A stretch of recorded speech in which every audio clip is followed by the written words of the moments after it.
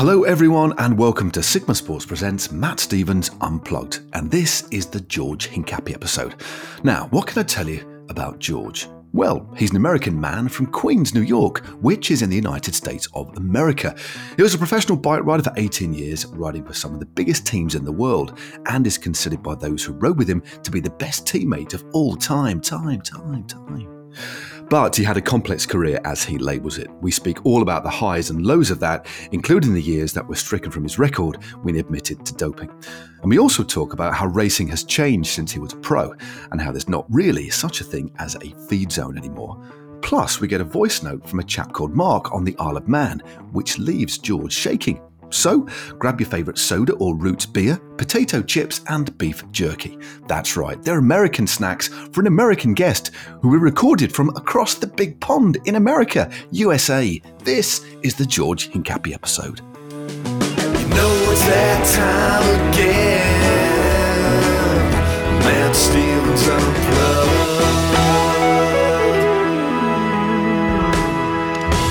Podcast. George Hincapie had an incredible career in the pro peloton, spanning from 1994 to 2012. As a super domestique, that's one word, there's no hyphen, he helped deliver Tour de France victories to 3 different teammates. However, it wasn't all done cleanly, and George admitted to doping during a portion of his career, which meant that his palmares in Lance Armstrong's era of dominance was struck from the record. George has since helped bring about important changes to help clean up our sport and is an outspoken advocate of clean cycling. In our chat, I was keen to hear how things are going with his hotel business, find out about his wine and art collection, and get the deets, that's what the Americans say for details, on how he reluctantly fell for a stray dog his daughter brought home one day. Oh, and our mate Cav had a voice message for George too. Check it out. George Hincapie, welcome to Matt Stevens Unplugged. How are you, mate? Thanks for having me, Matt. I'm doing well. Thank you. Good stuff. Well, I think it's worth explaining. We started the pod technically at 14:01 British time. That's 9:01 New York time. But we've had a few technical issues, and we've happened upon an idea for a new video cast, or definitely not a podcast, a video about a tour of racers' scars. Haven't we, George? Yes, we have. I thought that was an awesome idea. Before we get into the depths of this pod, I'm just gonna go straight off the bat. What's the biggest what's the biggest scar you have on your body? Because I really like the idea of exploring it. I know it would have been painful. What's the one that if you got a scar or a slight deformation of your body that you basically, when you're chatting to people, you say, hey man, touch this. Just and then, do you know what I mean? Like a broken collarbone or something. Yeah, that one's easy. I don't know if anybody remembers, but 2006 Paris-Roubaix, I was in the breakaway with about 30K to go. I had 2 teammates with me, so 3 of us total. And my fork snapped in half. So usually when you crash like that, and especially in a big race like that, you get up and go. But this particular crash was one of those where you're like, oh shit! Are we allowed to curse on the show? Yeah, anyway, it's fine. You can bleep me out if you want to. But anyway, I hit the ground. I thought there's no chance I can get up from this because it was, pretty severe separated shoulder. Ooh. And and I still have that huge bump when the shoulder healed, the scar tissue healed underneath it. So I have a big bump in my shoulder, and that's kind of like my good war story that I use whenever I don't have a shirt on in the pool or at the beach. Yeah, because our cyclist bodies, especially cyclists, have been around a little bit. And let's be honest, you come up to your 50th birthday, mate. So, you've been around a bit. They're interesting places, aren't they? Weird tans, rib cages. Nowadays with me, a tiny little bit of a beer belly emerging, and that's life. And then loads of weird scars. So did you, so whereabouts in Paris-Roubaix did that happen? What particular sector was that?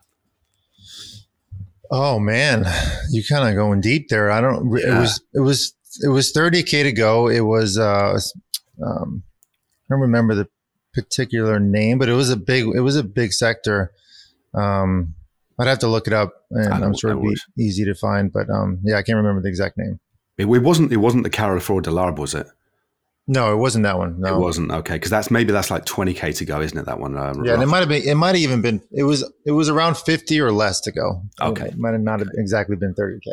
No worries. Anyway, I mean, we went off the beaten track a little bit there, but I just thought as we were on it, I mean, and again, we've got an idea for some sort of future video bit of content, which I think would go down quite well.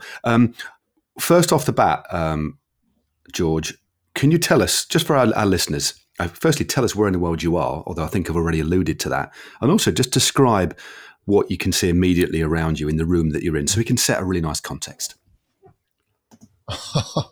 That's actually funny.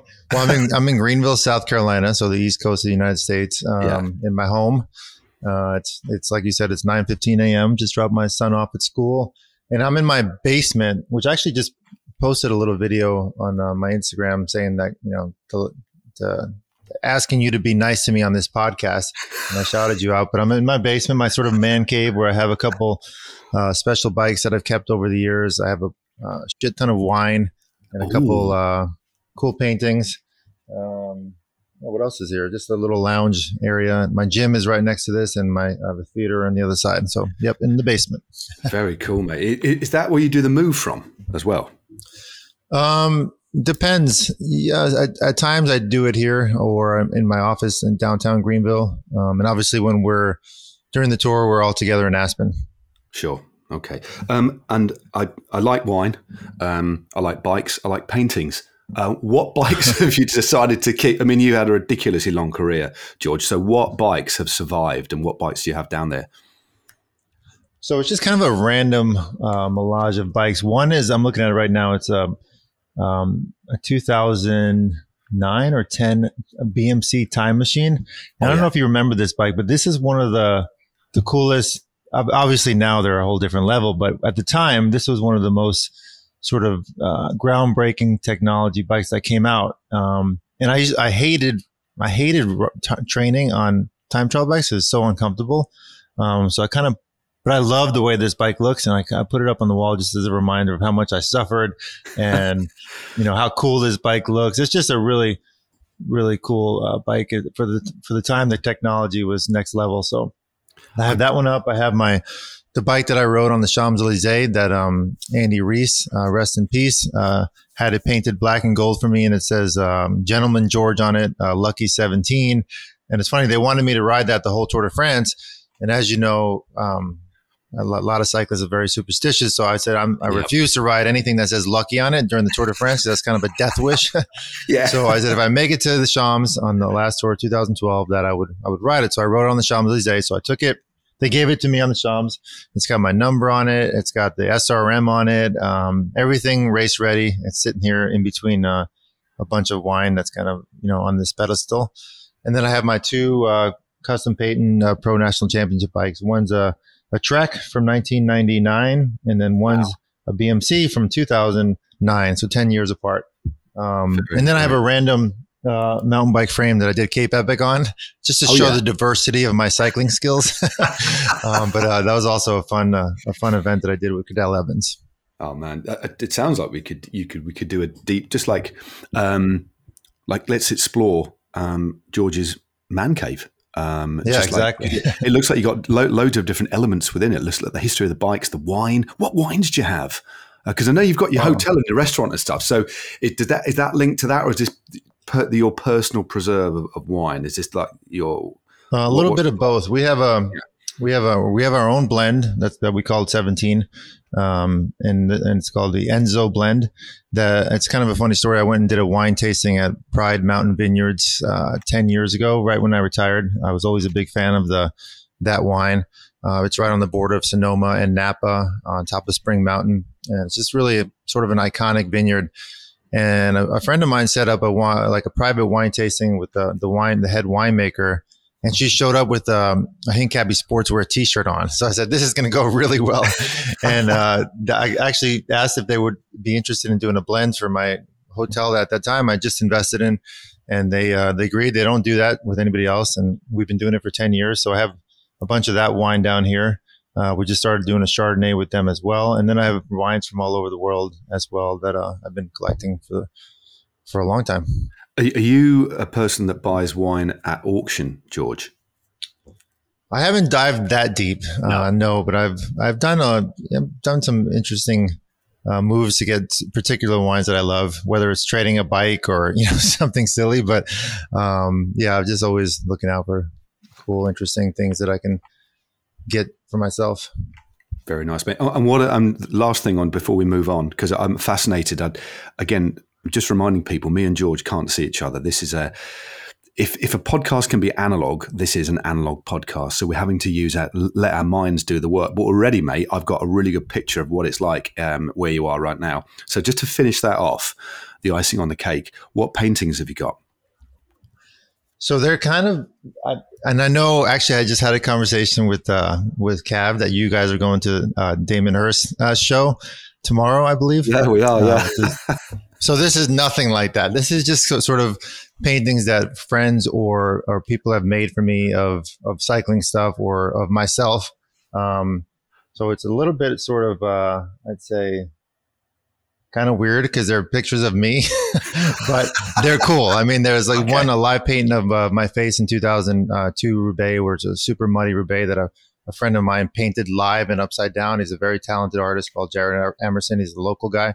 Yeah. And then there's some stuff with me in a national championship kit, but I have normal artworks upstairs. That's where I keep my artwork. But down here is just more of the cycling stuff. Yeah. Because I don't obviously have anywhere near the stuff that you've got. I had a very short career riding at a good level, but my house there's a lot of stuff in the garage, and that sounds a bit weird, but in our downstairs bathroom, there's a lot of cycling stuff in there, Giro numbers, national champs jersey. I just kind of like to keep that separate. It's not that it's agreed, and my wife is the same. Like we have the cycling stuff downstairs, and upstairs in the main part of the house we have no cycling stuff at all. Yeah, you wouldn't ordinarily know that I was a cyclist if you just came in and just for a coffee or something, unless you went to the loo. And some people might have a bit of a problem with that, but I think it's all personal taste, isn't it? But it's like cycling is what both of us are completely and utterly immersed in that world. But I think to properly enjoy the world, it needs to be separate. That's how I operate, really. Anyway. Yeah, agreed. And it's funny if I bring. Like you said, the same thing. Somebody comes in the house, there's nothing cycling in the main part of the house, and then if you have a cyclist over and you bring them downstairs, the reaction is quite funny because they're like, "Oh my goodness!" It's like something that is very unique to the cycling world and something that you just can't really see anywhere else. Yeah, totally. I remember going to we did the cafe ride thing with Fabian Cancellara, and we went to his basement, and that was quite amazing. He had wine in there as well, lots of wine, but just loads of shoes. And I ended up wearing some of his shoes because for some reason I'd forgotten my shoes. Ridiculous. But it is cool when you go into the cyclist world. That's where because there's a load of retro stuff in there as well. And it can be a little bit disorganized and a bit chaotic, but I love that chaos. And I sometimes find old stuff that I've not seen for years. I've about 8 or 9 boxes of stuff from the 90s, 80s as well. Oh, wow. And then you just dig stuff out. And I think I might do a series of little videos actually on old stuff that I've found that's completely unusable now, but it's just really, really interesting. Anyway, but that'd be cool. A little bit of housekeeping, George. Is the dog okay? Because I know you did an episode of The Move recently where the dog escaped, and you arrived on the podcast, on the video, a little bit flustered and the worse for wear. Disheveled, yes. The dog is fine. It's a funny story. 3 days before Christmas, my wife and I are in bed. It's about 11 o'clock, and we get a call from our 17-year-old daughter. And like, okay, she should be home right now, but this isn't good. Why is she calling so late? And she's like, my wife is a massive dog lover, animal lover, for that matter. And she's like, Mom, I found a dog, and it's in the car. I'm bringing it home. And I said, if you bring that thing home, you are going to be punished for a week. Don't bring it. We don't need another dog. Like, no way. And I just didn't want like the sort of the stress of having another dog, especially right before Christmas. Anyway, of course, nobody listens to me in the house. They bring the dog home. They showered. I was all mad. And it's just it turns out it's like the best dog ever. It's like a sort of a German Shepherd, primarily German Shepherd mix. And she's adorable. She's like super sweet, loyal. And she's like, I love her now. She's become my dog. But that day, I'm packing up to go to a trip to New York. So I got my whole schedule planned. I'm going to pack from 9 to 10, get on this podcast from 10 to 11, go straight to the airport and make my flight. Well, about 9:45, I get a text message from a a person I know, and he's like, "Oh, my crew just saw your dog down the street like a kilometer away." I'm like, "Shit!" So I spent the next 40 minutes looking for her, and the thing came back on its own. But it was just kind of like one of those things I did not need at that moment. Yeah. Okay. But Well, she's that's good fine. news. Thankfully, Yeah, she's fine and she's here.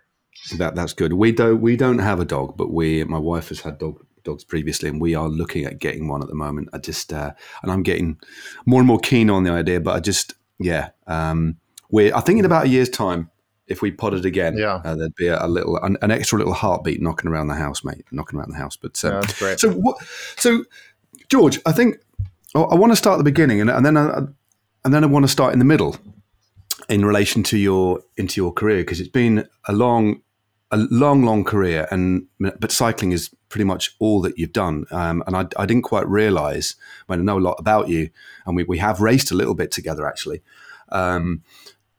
But how do you look back on your career now? And do you have time to reflect? Because quite clearly with your business interests, with the move and with family life, with the business, not just Hincapie cycling clothing, but with the hotel as well, you're clearly a really busy man. And a few moments ago, we were talking about little bits from your history, just those little bits of nostalgia in your basement. But do you often have time to reflect on your career, mate? I do. I don't dwell on it. We all know it was a sort of complex career, and a lot of stuff went on. Although I don't have like sort of any negative thoughts to it. There was some tough times, there was some really good times, and there was things that I was part of that I'm super proud of. So in that sense, I'm very grateful for the fact that I had a 19-year career. I met some of the best personalities in cycling. I mean, obviously Lance, Cadel Evans, Mark Cavendish, Alberto Contador. I rode for all of them. I helped them win stages in the Tour de France. I helped them win the Tour de France. Those are things that I wouldn't trade for anything, no matter what happened, what went down, and what went on afterwards. And they're friendships that I've made for life. So in that sense, I'm very appreciative of being put in that position, and also just meeting everybody else in the peloton. As you know, it's just such a diverse group of people. A lot of them that I still keep in touch with, and a lot of connections that I've made that I'm able to sort of rely on for the rest of my life, whether it's in businesses or in personal situations. Just relationships that to me is the most valuable thing that I could have ever imagined getting from my career. Yeah. And, you alluded to the difficult times. And what I want to do is, it's not because I want to brush that to one side. And it's just what I'm interested in, if you don't mind me asking, George, we know your career has been exceptionally well documented. The document, the announcement that you made, or the admission you made in 2012, looking back, and which meant that nearly 3 years of your career were erased because of the admissions that you made. But my question is, that's already out there in the open and it's been discussed ad infinitum. But my question to you, George, is how in 2012, after finishing your final tour on the bike that you're just talking about for that final day, Bradley Wiggins went on to win that tour, but you were allowed to lead onto the Champs-Élysées. But then after that, when you made that admission, how did you cope with that, George? That's what from on a personal level, because that must have been exceptionally difficult. How did you actually get your head around that and move on? Yeah, no, that was probably one of the toughest times in my life, just because obviously I never really spoke about it publicly before that, but I was very open with people that were close to me. So in that sense, I wasn't worried about like the people that were in my world. They knew that I was part of sort of that dark era of cycling, but they also knew that I played a big part in being part of the change. I was one of the first riders that, put my hand up to ride for the first clean teams, quote unquote, like, at the time it was Garmin or HTC, where these teams were going to go above and beyond to do the things that were needed to clean up the sport. Yeah. And I was one of the first riders to say, okay, this is something of the past. We need to change the sport. We need big riders to stand up for change in the sport. So for me, that was kind of very important that I was part of that movement.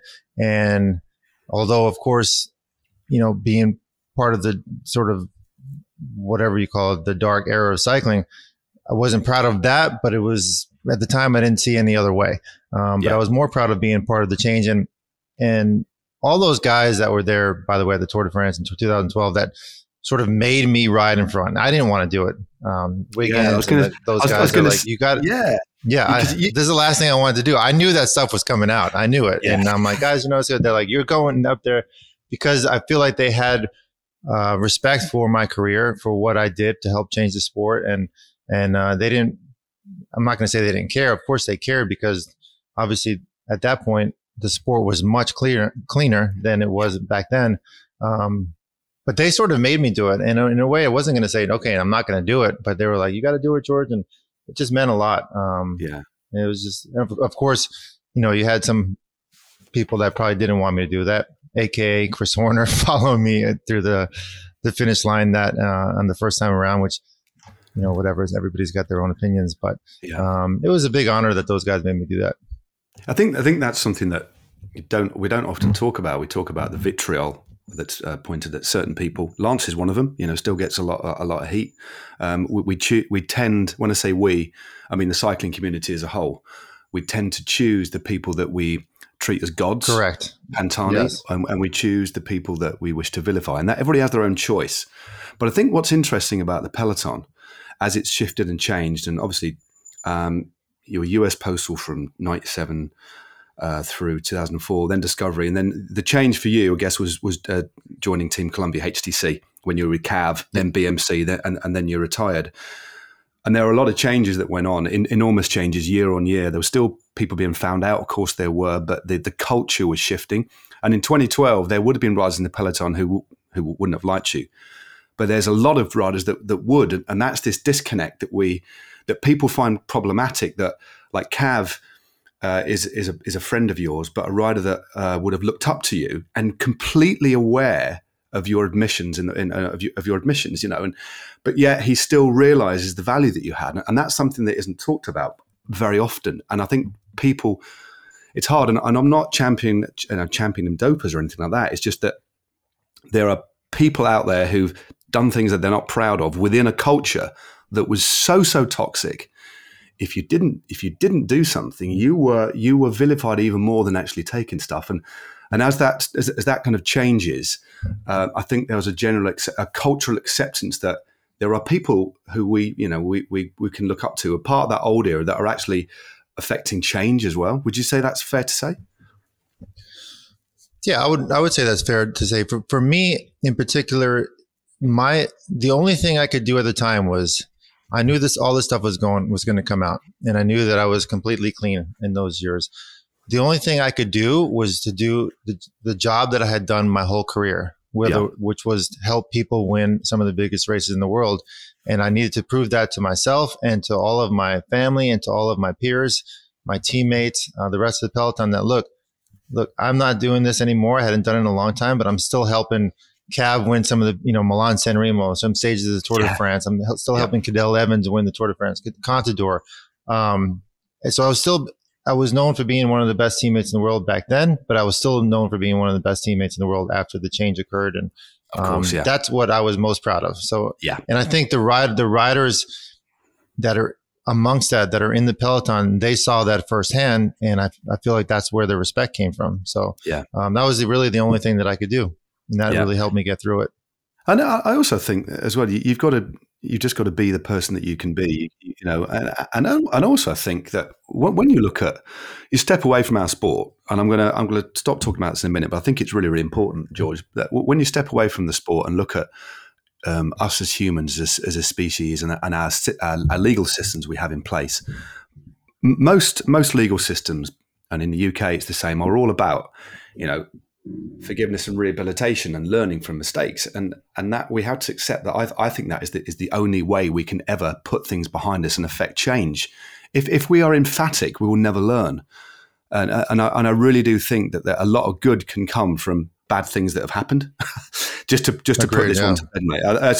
But again, I know a lot of people can have a problem with that, and that's what if you look if you look at just the structure of justice systems, it's primarily focused not on punitive punishment, but rehabilitation and learning from mistakes. And that's the only way that we, I think, are going to progress. Anyway, that's to put that one to bed, mate. Agreed. Right, we're gonna change tact enormously right now because George, we've had a relatively new thing on the podcast. We've been trialing out over the last few weeks. Is to we basically broke the budget at Sigma Sports here, and we bought ourselves a burner phone. I think it cost about $15. Okay, and we've got a WhatsApp number, and we've asked people to ring into that number and either leave us a voice memo, which I'm really fond of doing because I'm really slow at typing, or a note. And we've got a couple of messages through. So basically, it's Ask George. This is the segment. I don't think we've got a jingle for this bit, have we now? No, we haven't. So yeah, clearly that was a bit unprepared of me. We've got jingles for other bits, but we're going to. So Niall, do you want to fire up the first? I think this is a voice note from somebody called Dan, and it's a question for you, George. Hey, George. Let's go. Dan here. I have a question about the future of American cycling, and especially around Grand Tours, and whether you feel the country has a Grand Tour GC contender on their hands, or if it's still looking a bit of a way off. It'd be great to know who your picks are stateside when it comes to big names to watch in the coming years in the likes of the Tour, Vuelta, the Giro. It'd be great to get your steer on it. Cheers, Dan. So we're talking my country. Yeah.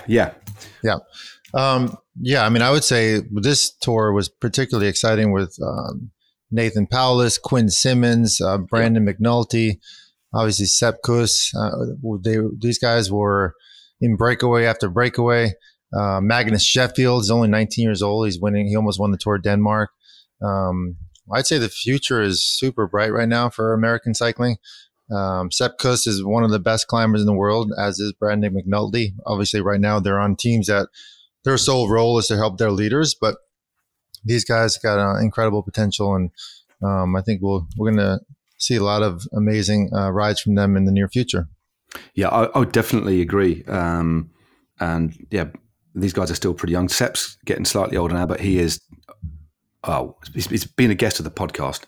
What a lovely guy as well. I mean, these guys aren't just good bikers. He's got an infectious smile and a lovely attitude to life, isn't he? He's just such a and when I'm at a race, bumping into him is always a pleasure. And he's always got, even when he's finished a tough mountain stage or something, seriously, he's there with his hand on his hips, and he's always there with an answer. Because I'm on the ground at the tour and doing the interviews, and he's an absolute one of the most loveliest people to speak to, as well as being a ridiculously talented athlete. But yeah, I think, just to echo your sentiment, I think Magnus Sheffield is arguably the biggest prospect, I think, now, isn't he, in terms of his age? Yeah, for sure. I mean, the amount of power this kid can produce is really, really impressive. And he's just sort of getting into his stride right now. Right, okay. This question is a text. Actually, the next question is a text. We've just got two more off this, but to keep it brief. This is a text from Phil. Was George ever given 100% free reign to focus on Paris-Roubaix, or was the Tour always in the back of his and his team's mind? So that's from Phil. So, was it 100% on Roubaix, or was it the back of your mind, or the Tour, or did you manage to separate the two? Oh yeah, no, I was able to focus 100% on Roubaix. The only issues was, I kept running into these guys like Tom Boonen and Fabian Cancellara, unfortunately. Yeah. But there was, I had some close calls, but I can't look back and say I could have done something different. I mean, those guys would just had that little bit more than I did. Yeah, it was, when you look back at the results, I mean, you still had a ridiculous amount of top tens and podiums in that race, but again, you were pretty much up against it. But what a beautiful, beautiful race. We've got another voice note from somebody called Niels or Niels. Hello, this is Niels from the Netherlands. I would like to ask George. He is the best domestic rider of all time. is he also the best domestic guy in the domestic environment also? Does he put the shirts away? Does he always put the sheets on the bed? Is he good at tidying and making the dust? And also, does he make the lunch for the whole family? Oh my God! I've not heard these. That sounds like a mate of my of Kenny Van Vlaming. But there you go. Were you an all-round domestique? Certainly not. I'm better now. I play my part now. Help clean up after meals and things. But back when I was a pro biker, I mean, as you know, it's all about training and resting and trying to rest as much as possible all the time. So I really didn't do much of anything when I was racing, but I'm a lot better now. Fair enough, mate. Fair enough. And finally, we've got one more question. Somebody called Mark from the Isle of Man. Georgie, how are you? I know you're on Matt's podcast. I could sit and talk all night about how great you are. Like, I love you. Like, I hope everyone who's listening, like, realizes like how incredible you are. Like, really, I always, whenever somebody asks me who's the best teammate I ever had, it's George Hincapie, you know? Like, as a teammate, how you carried yourself on the bike, off the bike, was exemplary for all of us when we were young, you know? I know you were old, you were like, I don't know, 68 at the time maybe, and still racing. And then even as a competitor, when you're on different teams, just the respect of everyone, the love of everyone you meet is just in awe of you. Like, I could go on and on. I could tell stories. But I want to ask a question. It's actually something I don't know about you, you know? Like, I think from all that blowing sunshine up your arse, like, you know that you're my hero. You're my hero, like. And I just want to do your hero. It can be anybody on the bike, off the bike. Someone you raced with, not me, of course. I know that's pretty standard. But yeah, someone you grew up watching, someone you raced with, someone who wasn't involved in cycling. Who was your hero? Wow. You're a lot of people's heroes, including mine. So who was yours? Wow, thank you very much, Mark from the Isle of Man. Well, there we go. What a lovely message from Cav there, mate. Yeah, I mean, what a great question as well. Absolutely. I mean, well, first of all, I'm kind of blown away. That was way more than I ever expected. I actually just spoke to him this morning. What a great guy. And I'm hoping I can see him in Spain in a couple of days. Brilliant. As I'm heading over there tomorrow. But I'm kind of shaking by that, actually. It's kind of funny. So I have a couple. I mean, obviously, I got a couple heroes, not just one, but one. In terms of a rider, I'd say Miguel Indurain, just because he was always just so stoic and very.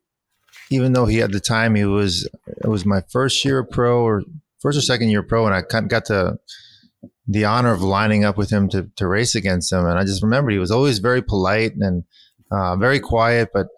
It's not one of those guys where, okay, I've won Tour de France at the time 4 or 5 times and you need to stay out of my way. He was just always very gentle. He was like a very gentle, humble person, and I just liked his style. So I'd say he'd be one of them on the bike. But in terms of just an overall life, my dad, who it happens to be his birthday today, so happy birthday, Dad. Oh wow, happy birthday, Dad. Yeah. You know, as a father now and seeing the commitment he had to me in terms of my career, bringing me to races every weekend and not having much money at all, but I still had the best equipment and in terms of getting to the races and the equipment that I had, like they dedicated their whole life to making me as good of a cyclist as possible. And I see that as a dad now, obviously in a much different circumstance, but I mean, it's it's a very selfless task to take care of your kids and try to get them to do sports and try to get them to be committed and try to get them to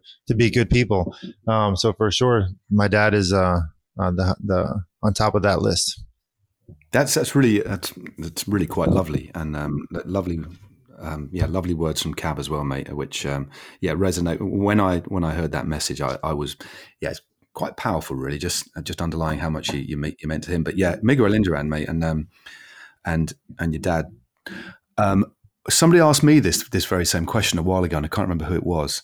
And my cycling inspiration was Greg LeMond, actually, back in the 1980s when I was 16, went to see the Tour for the first time as a 16-year-old, and he was there with Bernard Hinault, and then Kelly and Robert Miller, Stephen Roach.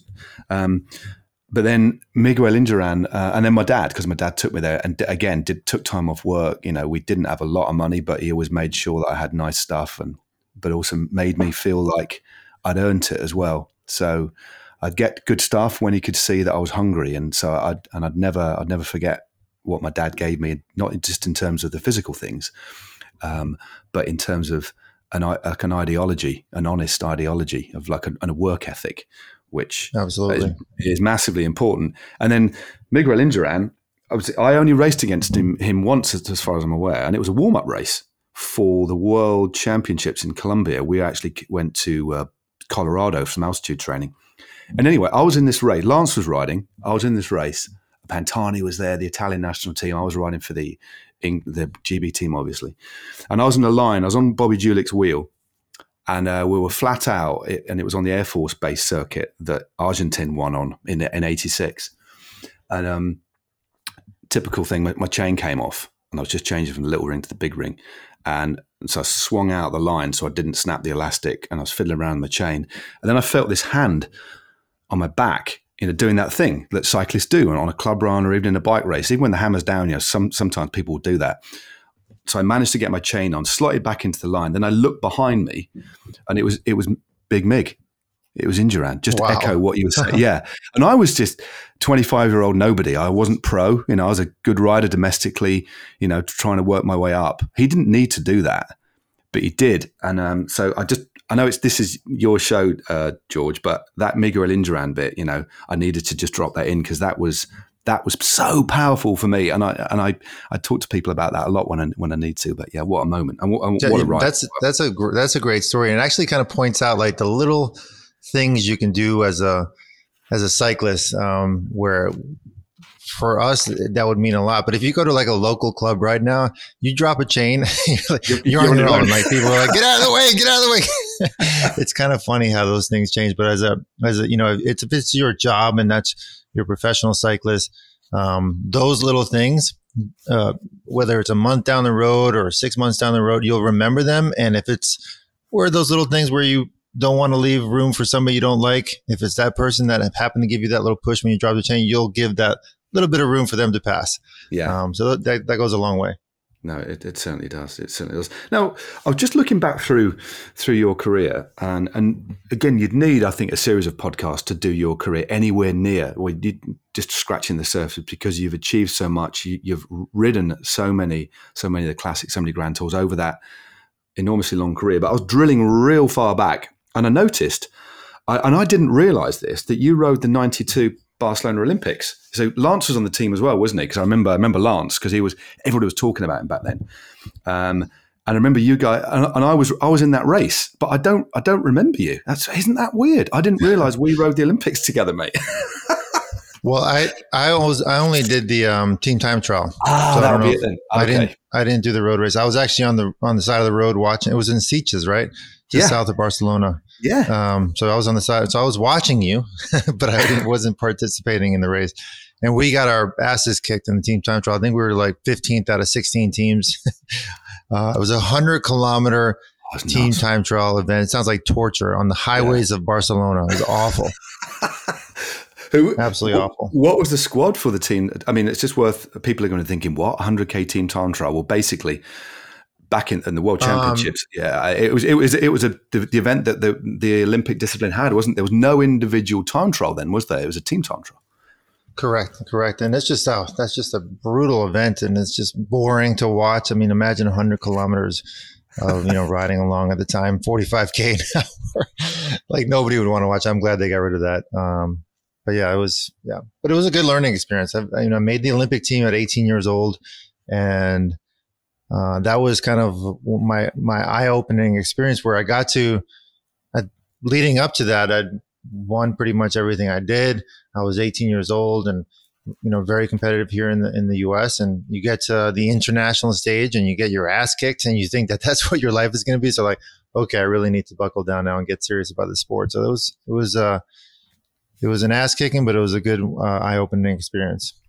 Yeah, and then of course, so that was 92, and then you went on to start your career with Motorola in 1993. And what was that first year like, riding at that high level? And obviously you're an American team, but it was an American team based solely in obviously raced in the States, but it was in all but name, it was a proper European pro team, wasn't it, back then? And it was a big deal as well, wasn't it? Oh yeah, it was. That was one of those calls you'll never forget. I got a call from Jim Ochowicz at the end of 1993. It was probably August or so, and I had a really good year as an amateur that year, my only year as an amateur. And he said, "George, this is Jim Ochowicz. Would you like to race for Motorola next year? Pay you $35,000."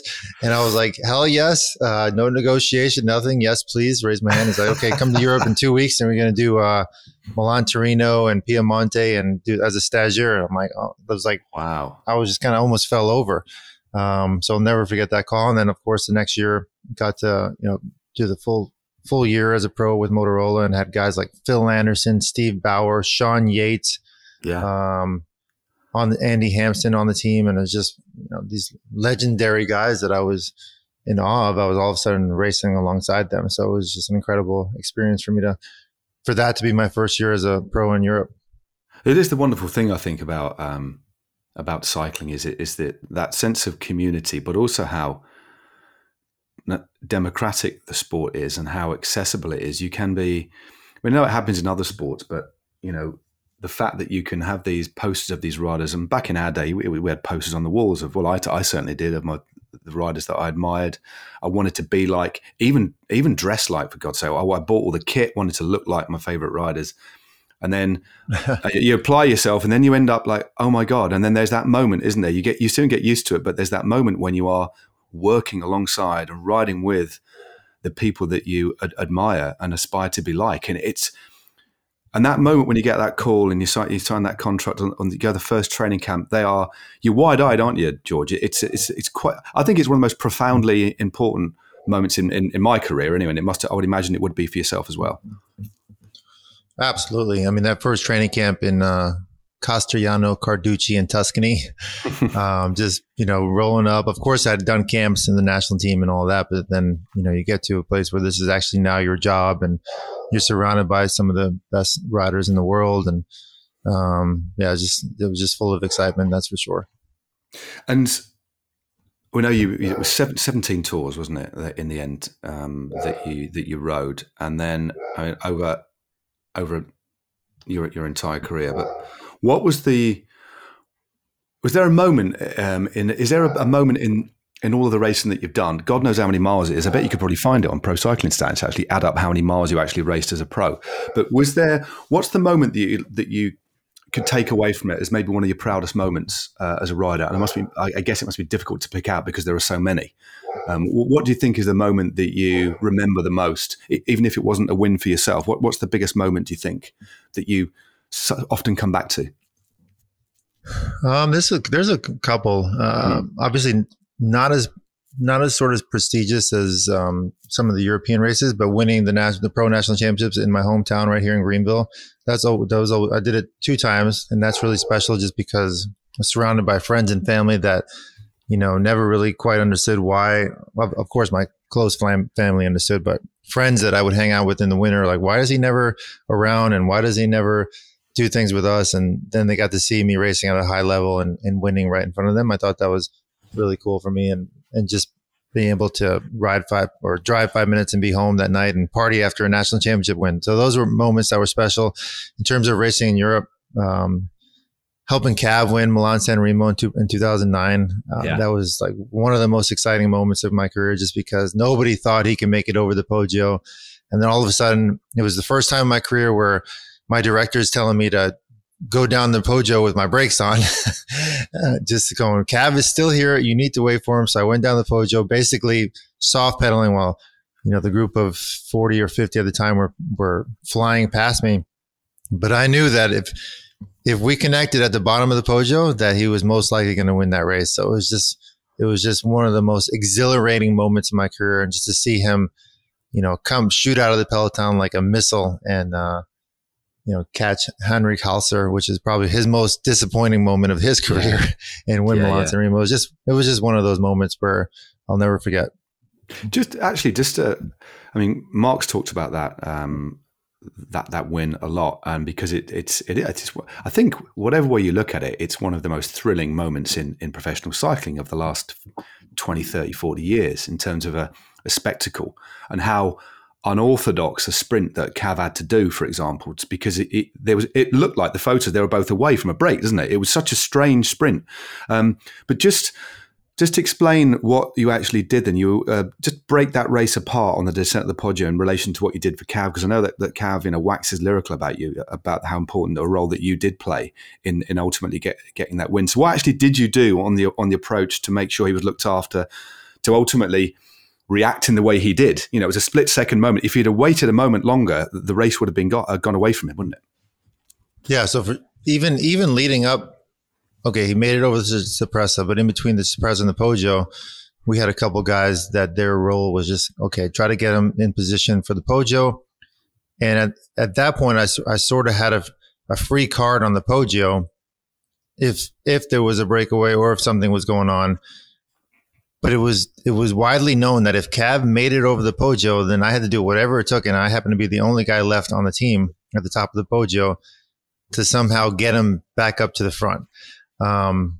So positioning, obviously, in that race is everything. So Cav and I were close to the front of the bottom of the Poggio, and he kind of just glided back towards the peloton, back towards the end of the peloton on the way up to the Poggio, where I was meant to stay near the front and make sure that if there was a breakaway going, I'd go. Got over the top of the Poggio, probably in the first 10 guys, and Valerio Piva is on the radio saying, Cav is still here. So just imagine, the Poggio is one of the most technical descents in all of pro cycling. Yeah. And I happen to be a very good descender. So I'm in the position to go, okay, well, if Cav's here, now my role is I gotta kind of get out of the way and just sort of gradually go back to where Cav is. So just imagine all these riders sprinting past you, yelling at you, get out of the way. Well, there's not much room on the Poggio to get out of the way. I'm just like, okay, just don't run into me here. And the whole time I'm thinking I need to recover as much as possible on this descent. And ideally, we'll connect right at the bottom, which is exactly what happened. We connected right at the bottom. I turned around and saw my wheel and took him straight up to the front. We came into the last corner with about a kilometer to go and probably third or fourth position. And then I end up pulling from probably 800 meters to 400 meters, 400 to 500 meters. And then Henrik Halser goes, and then I'm done. I got nothing. And just Cav shoots out of the peloton with about 300, 350 meters to go and just tracks down Halser like a heat-seeking missile and wins, at the time, the biggest race of his career, which was just super exciting to be part of. Yeah, it's great. I love it when and a lot of people, they see that win, but they don't see what happens before that. We did Tirreno Adriatico where Cav was basically starving himself in stages of 200 kilometers because he was a little chunky before that, having like an espresso and an apple. And Cav, we all know Cav, we all love him. He gets grumpy when he's hungry. So the whole time in Tirreno, although he still rode a great Tirreno, but he needed to lose those extra, what was it, a kilo or those little bits mean everything. And as you know, at the end of the race. So he basically starved himself the whole Tirreno Adriatico. And then he just had this confidence. The start of in the morning in Milan, as you know, it's a very early start. It's a 6 a.m. wake up call. You eat as much as possible. And we're in the bus and we're getting ready. It's stressful. It's early. People are grumpy. And I see Cav, he's rubbing something on his leg. Like, what are you doing? He's like, I'm putting self-tanner on, mate. He's putting self-tanner on before the start of Milan-San Remo. I'm thinking, who does that? Self-tanner so his legs look nice and dark for the start of Milan-San Remo. I thought that was the funniest thing ever, and he ended up winning, so I guess it worked for him. Flipping heck. I didn't know that. That's very, very funny, mate. That's hilarious. Oh my God. Yeah, that's also thrown me off my thread, but that is absolutely hilarious, mate. But no, I love going back and and hearing, and also you hear about race wins from riders that win, but there's so many other stories. I guess it's become a little bit of a cliche now, but 180 riders in the field. There's 180 stories to be told, isn't there? Yes, for sure. And that's what's so beautiful about it, and that's what I guess you guys love doing on the move, and how popular, and that's become very, very popular. Just briefly before we move on to. We've got a quiz coming up. I'm making no bones about it. I wanted to confirm where you were coming from, where you were born and bred, because we've got a quiz coming up. Okay, mate. Don't get too nervous. All right. I'm very bad at quizzes. I'll go ahead and shout that out right before we start. It's fine. No, get your excuse in. It's multiple choice, mate. It's multiple choice. But just a quick one. How much you clearly enjoying the move, and that has really got built over the last couple of years. That must be a lot of fun to do. The move has been great. We have Lance and I obviously have a very strong connection. We have very different views on tactics and racing, so it just makes the dynamic of the show super interesting. And this year, obviously, the Tour de France was one of the most exciting in many years. So it was very fun to be able to talk about. I'm sure you agree, you were there on the road. So, but it's been a great thing for us. So we're always trying to improve the show. We got big plans for next year, and I'm just excited to be part of that. That's cool. There's and again, I sometimes can't believe that I'm still involved in the sport that I wanted to be involved in as a kid. I wanted to be a professional bike rider. Okay, that was only a small part of my life, but I've done other stuff. But the fact I'm here, talking to you, doing stuff on the road, I can't believe it sometimes. But the sport has become. The sport's always been fascinating, isn't it? The history of the sport, the romance of the sport, the problems of the sport, the whole thing is just so colourful. But this new era, just before we move on to the quiz, because you touched on it there, the tour was fantastic, but this over the last couple of years, the shift has been seismic, isn't it? Just in terms of these young riders coming through, and also the way the way that the races are unfurling now it's just fascinating, isn't it? It really is. They race from kilometer zero, full gas to the end. It's like back in our day, you'd have some days where, of course, there was a break. It'd be hard to make the breakaway, but then things would settle down, and you'd have sort of an easy ride. Especially races like the Tour of Spain, or any Spanish race for that matter, or Italy. The Giro. You'd have days where you'd ride in a 200K stage. You'd ride easy for 150K, and then start ramping up for the sprint. You don't ever see that anymore. Yeah, it is absolutely fascinating, to the point I remember, I can't remember, I think it was Tirreno in 2000, and we had, it was one of those stages, it was a particularly long stage, and it was a rider's birthday, and it was obviously I think it was a rider from Quick Step or Mapai, and we rode 60K, 70K, nobody could attack because we were to stop in this guy's village and have some food, and the race actually stopped. The organisers got out, they flagged us down. So essentially we had 60K neutral, and we were eating like ham and stuff and cheese. I remember it was just bizarre. But there was a hierarchy in place, and there was control. I was like, okay, I'm happy to just ride 60K easy, and then we'll go a bit harder later on. But stuff like that doesn't happen anymore. But not anymore. They're even saying the feed zone is basically a thing of the past. The riders are bringing their food that they're going to need for the whole day, and go back to the car in case they run out or their leader needs food. But a lot of times they're not even relying on getting food at the feed zone anymore, because it's racing full gas through it. Yeah, it is. It's fascinating, especially to watch from the sidelines and see that shift, and also and discuss those changes. It's an exciting time. It's an exciting time. Now, it's going to get even more exciting in a few moments, George, because it's time for the Queen's Quiz.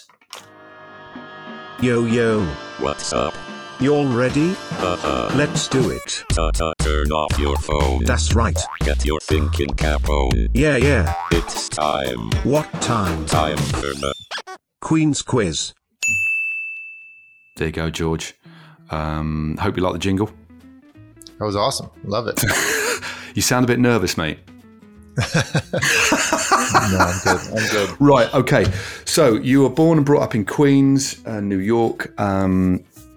So this is a question based on Queens, okay? But it's multiple choice. There's 4 questions. The bar's been set particularly high by our previous guest, who I won't mention because that podcast hasn't gone out yet. But all I can say is that she got way over maximum points somehow.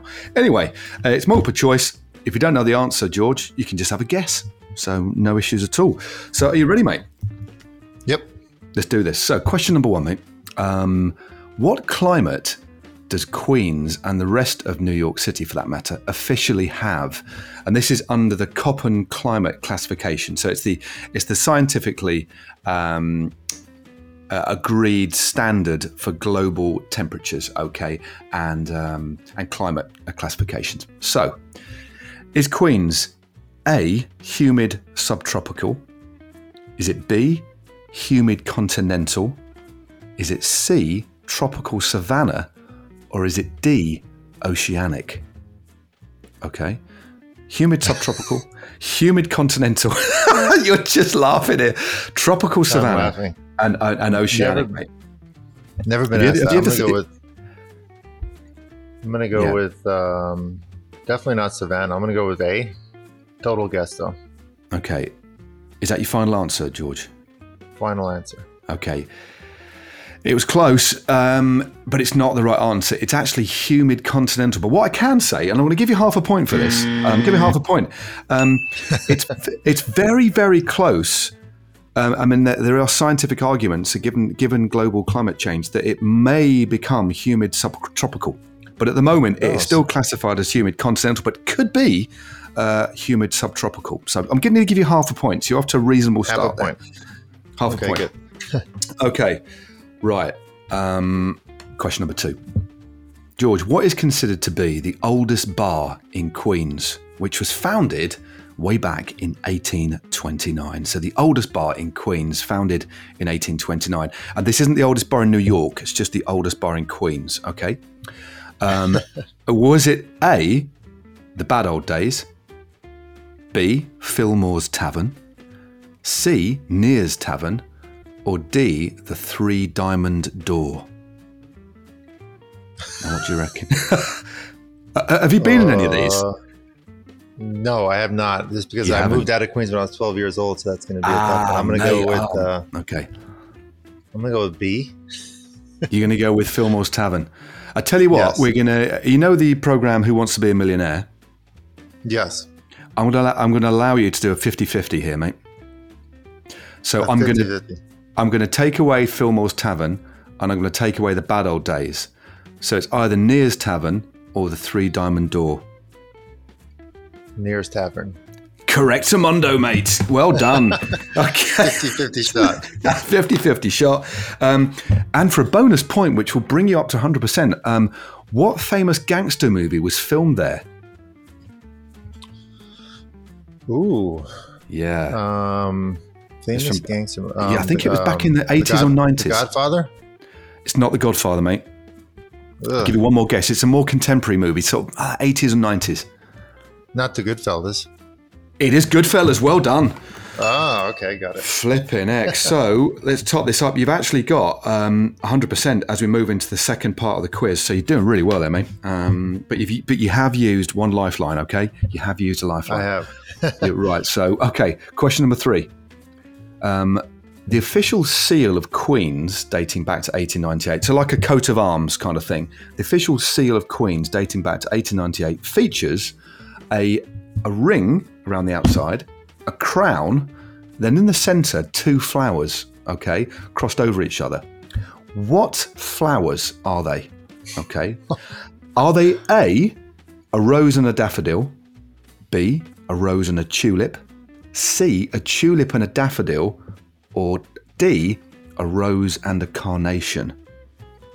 So rose daffodil, rose tulip, tulip daffodil, rose carnation. I'm going to go with D for no particular reason, but it just sounded good as it came off of your mouth there. Thanks, mate. It just sound. Do you trying to read? Unfortunately, mate, it's not the right answer. It is a rose and a tulip. And a little bit of a history lesson. The reason it's a rose and a tulip is in deference to the Dutch and English settlers. So a tulip for the Dutch settlers back in the day when New York was indeed founded, and the English as well. A rose is represented. So there you go. Another little bit of a lesson there, mate. So, but you're still doing okay. You've still got 75% right. And the final question, you'll be pleased to know and relieved that the quiz is wrapping up. It's a Spider-Man question. Okay. Now, Spider-Man, whether you believe he's real or not, lives in Queens with his Aunt May. Okay. On what street does Spider-Man live with his Aunt May? And it is although Spider-Man doesn't exist, it's a real street and a real house. Which road? Is it A, 69th Road, B, 70th Avenue, C, Sibylla Street, or D, Metropolitan Avenue? What do you reckon? I'm going to go with D. You're going to go with D? Metropolitan Avenue. It's incorrect, mate. It is 69th Road. Oh, no. So tot up the scores. I think in the end, you got 50%. I think it's time for a round of applause from our studio audience. Well done. So, George, not a bad score. I think that's about halfway down the leaderboard if we had one. I can't remember them off the top of my head. So a solid score there. And I think... So if I was my kids, I'd lose my phone for a week. I should give them my phone for a week. And if they came home with a 50% from school, no phone for a week. Oh, blimey, mate. I mean, yeah. I mean, if you want to do that self-imposed, punishment, then go for it, mate. Go for it. Actually, talking of your kids... Enzo recently, I noticed, has become American champion, road champion. Yeah, I mean, he. To talk to me about that, that must have been an exceptionally proud moment for you, mate. It was. We worked. I don't let him do any intervals since he's only 14 years old. I know that that might be contrary to a lot of people's method of training, but I just want him to learn how to ride a bike and have fun and. Go hard. His training group on the weekends is myself, Bobby Julich, and Christian Vandeveld. So he's got a pretty good, decent training group. Wow. But before nationals, we did some intervals, and for like the month leading up to it, and he got second place in the time trial, which was the discipline that we worked on the least. And he lost by like 2 seconds. He had I know this is a bit much for a 14-year-old kid, but he had an Aero road bike that I wanted him to ride, but he didn't like riding it, and I'm convinced he would have won if he rode it. Right. But I let him make his own choices. And I did tell him after he got second that was the discipline that we worked on the least, and that if that was his worst result of the week, that things were going to go really well. And of course, he ended up winning the road race in a really fun sprint at the end, and then the Criterium he rode away solo. So he's road and Criterium national champion, which is pretty awesome to see. Yeah, because I was looking, I was just stalking you on Instagram, like I do generally with guests, just before I go on the pod. Obviously, I know a lot about you. I thought, what's been going on lately? And I noticed your lad had a national champs jersey, and I thought, nobody, like his lad wouldn't be just cruising around with a national champs jersey on if he wasn't national champ. And then I saw that he'd won. I mean, that it's fantastic, but the way you're protecting him as best you can, because there's so much open source information out there about training and stuff now, and it would be very easy for a kid to dip into it. And we know how brutal training is, and the level that there is, the level the sport is at now, quite clearly. And you could quite easily, the fun could be sucked out of cycling quite early, and you're clearly very, very mindful of that, aren't you?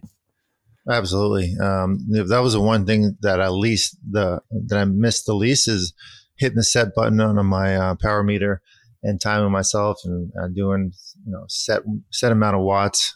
Just after a while, it becomes very mentally challenging. I still love to ride my bike, but I never do intervals anymore. Yeah. So I don't want him to start doing that too early. Although it's coming, he'll have to do it sooner or later. But sure, I think he's on a good path right now.